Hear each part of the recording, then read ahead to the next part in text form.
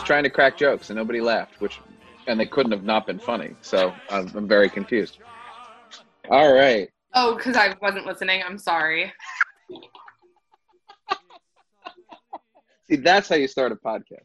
But so you guys are both, this is an interesting conversation because you two are both on the administrative side of theater right now.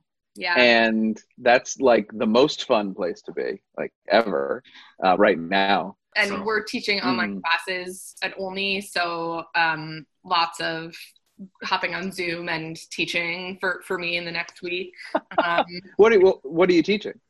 I have a couple different things. I'm doing some monologue work sessions that are really, geared towards teens, but could be anybody. It's just at a time that people could, if their teenagers are getting bratty by 12 o'clock, they can put them to work. To work on some monologues with me. That's good. And then I'm also doing an audition Q&A sort of later weekly on Thursdays, which they sort of wanted me to do an audition class. And I was like, listen, I think the only part of those classes that is helpful over a Zoom like that is people asking what they've always wanted to ask, or things that they're curious about, or things that they were never taught in school.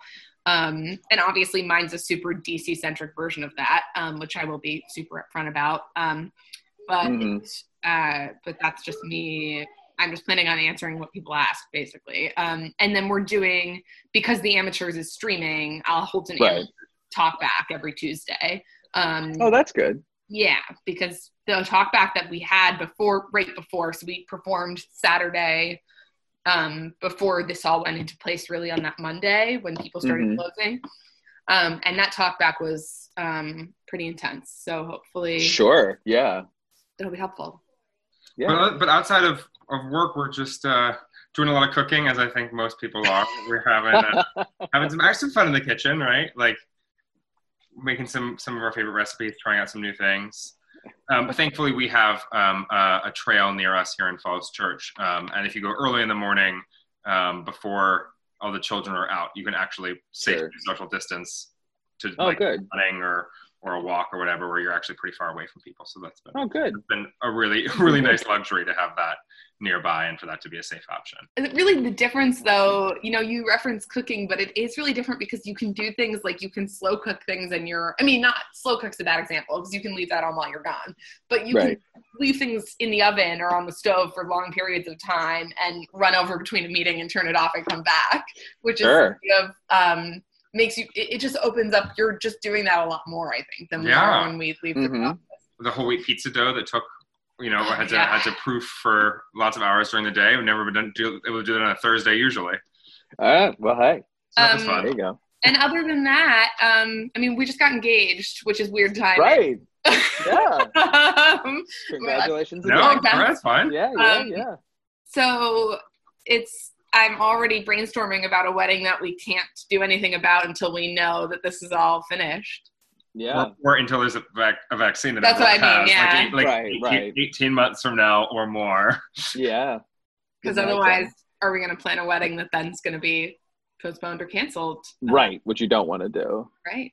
Well, the thing I've told people before is to enjoy being engaged, which you don't have a choice. So enjoy being engaged, because it is the shortest part of your relationship. Like if you map it from like together, engaged, married, like hopefully married's the longest part of your relationship. So like engaged is this little window in between, and you never get to do it again, hopefully again. So like it's a great let's hope. It's a great, it's a fun little in-between part, and people tend to rush through it to like get married. And it's like, no, enjoy this little middle section.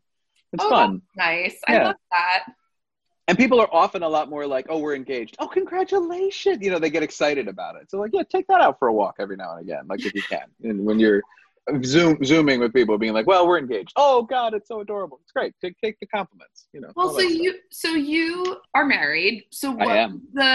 Since we're just shooting the shit, can I ask what of the two things I've been asking people, what was the thing that you spent money or time on that you would tell everybody getting married not to, or if you didn't actually do any of that, like if you feel like you pretty much valued the right things, what's the thing you would be like, this was the best part of my wedding day or of my prep or whatever. Oh, that's a good really question. Those are good questions. So you have to take into account that I got married 15 years ago. So like there are some differences. But here, Kelly, you be better at this. Come over here for a second. Hang on, I have to change the audio for a second. Hold on. Okay, can you hear me? This is great radio. Can you hear me? Truly. Hi. If this works, this may not work. We're going to try it. So what were the two questions? I said, what was the thing? Oh, sorry, context, Kelly. We just got engaged is what we're talking about. Congratulations. Thanks. Patrick said Well, it's time to do that. Right. They did it before. What we were talking about is I asked Patrick, what was the thing with your wedding that you spent money or time on that you would tell people not to spend money or time on in the end? Or if you did it perfectly and you sort of valued everything that you spent money or time on, what was the thing that you would be like, I would not want to have been without this. This was the best part. Huh. Okay. I'm the wrong person. So yeah, I mean, we were 25, so that's true. We did not pay for a lot of it ourselves, obviously. Mm-hmm. My father was highly insistent on having live music. That's true. And in the end, I agree with him 1,000%. He was 100% right. Yeah. But it can be. It was stressful. A limiting factor just because of cost. But it was definitely worth it. He was totally right. No one cares about the food except for like the appetizers and desserts. So don't spend a lot of money on the entree is what I would say. Spend money on the alcohol instead. Yeah. No, I mean, did Patrick tell you our rule? What was our rule? Which one? One topic.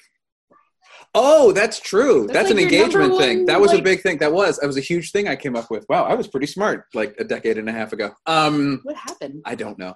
I had kids. Who had kids? You did. That's a very good point.